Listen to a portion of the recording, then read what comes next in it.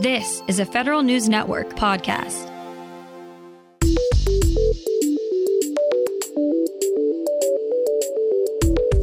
Coming up on today's Federal Newscast, the U.S. Marshals Service is offering a hefty reward for information leading to the arrest of Fat Leonard. GSA will focus more on climate and sustainability considerations in federal acquisition. And the Interior Department's search for a new CIO is over. These stories and more in today's Federal Newscast.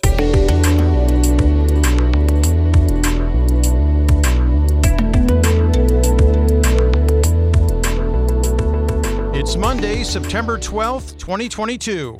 Welcome to today's episode of the Federal Newscast. I'm Peter Musurlian.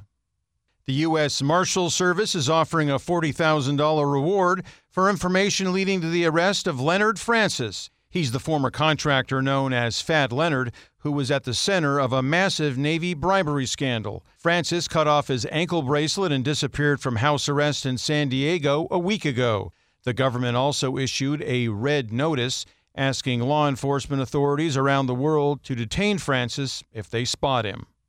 The Interior Department's search for a new chief information officer is over. Federal News Network has exclusively learned that Darren Ash is taking over that role today after spending the last 6 years as the CIO of the Farm Service Agency in the Agriculture Department. He replaces Bill Vida, who left in January. Before coming to USDA, Ash served for 9 years as the CIO at the Nuclear Regulatory Commission.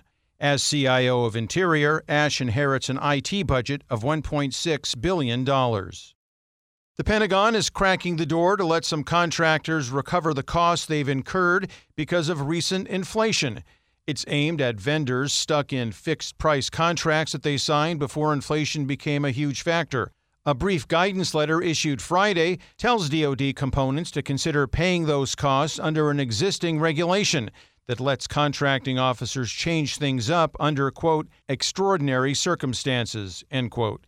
The memo says there are still stringent criteria that dictate when those costs can and can't be paid, and officials want the military services to report each of the requests to the Pentagon within 10 days.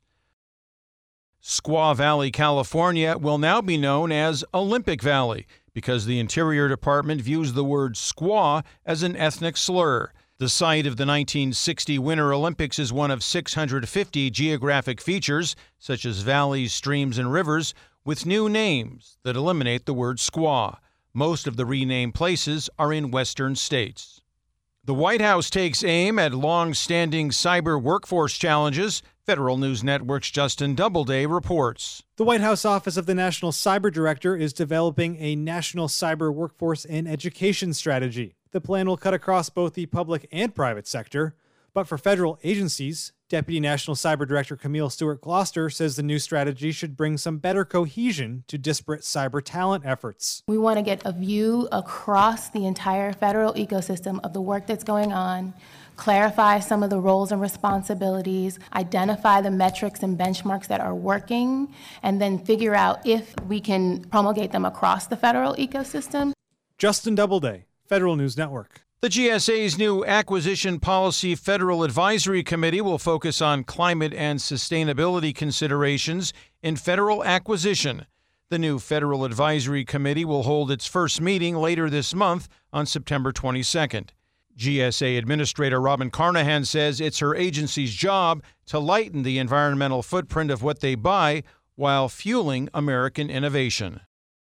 The Justice Department says all federal employees should be aware of their responsibilities under the Freedom of Information Act. DOJ's Office of Information Policy has 3 new FOIA training modules available for the federal workforce. One is focused specifically on FOIA professionals, while a shorter course provides a brief primer for all types of employees. Another brief course for senior executives emphasizes the importance of leadership support for an agency's FOIA programs.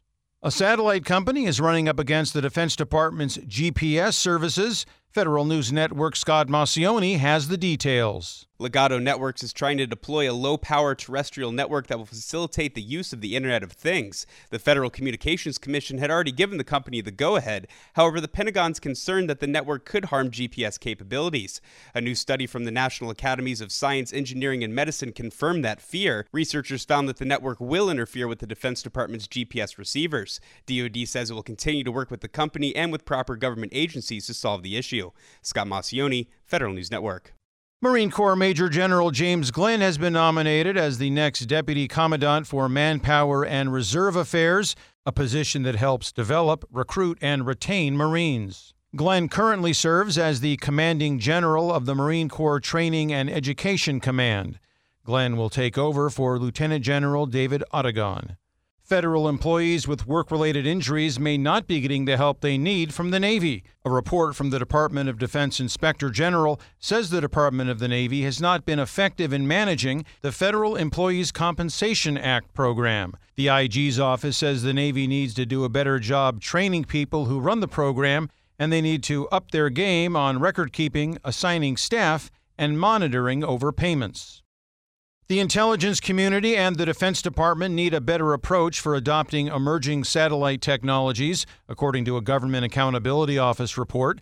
GAO says DoD needs to clarify the roles and responsibilities for geospatial imagery in the face of a growing commercial satellite sector and an increasing reliance on space-based systems.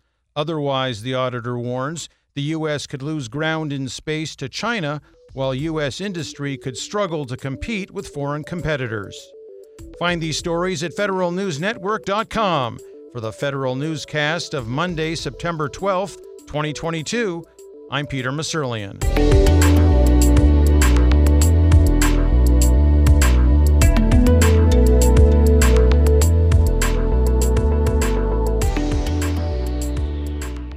Reconnect with a carpool or vanpool. Even if you're commuting just a few days a week, Commuter Connections can match you with others that live and work near or at the same place as you. Prefer taking the bus or train? There's never been a better time to reconnect with transit. Plus, you have the added comfort of knowing Guaranteed Ride Home is there for any unexpected emergency for free. For more options, visit commuterconnections.org or call 1-800-745-RIDE. Some restrictions apply.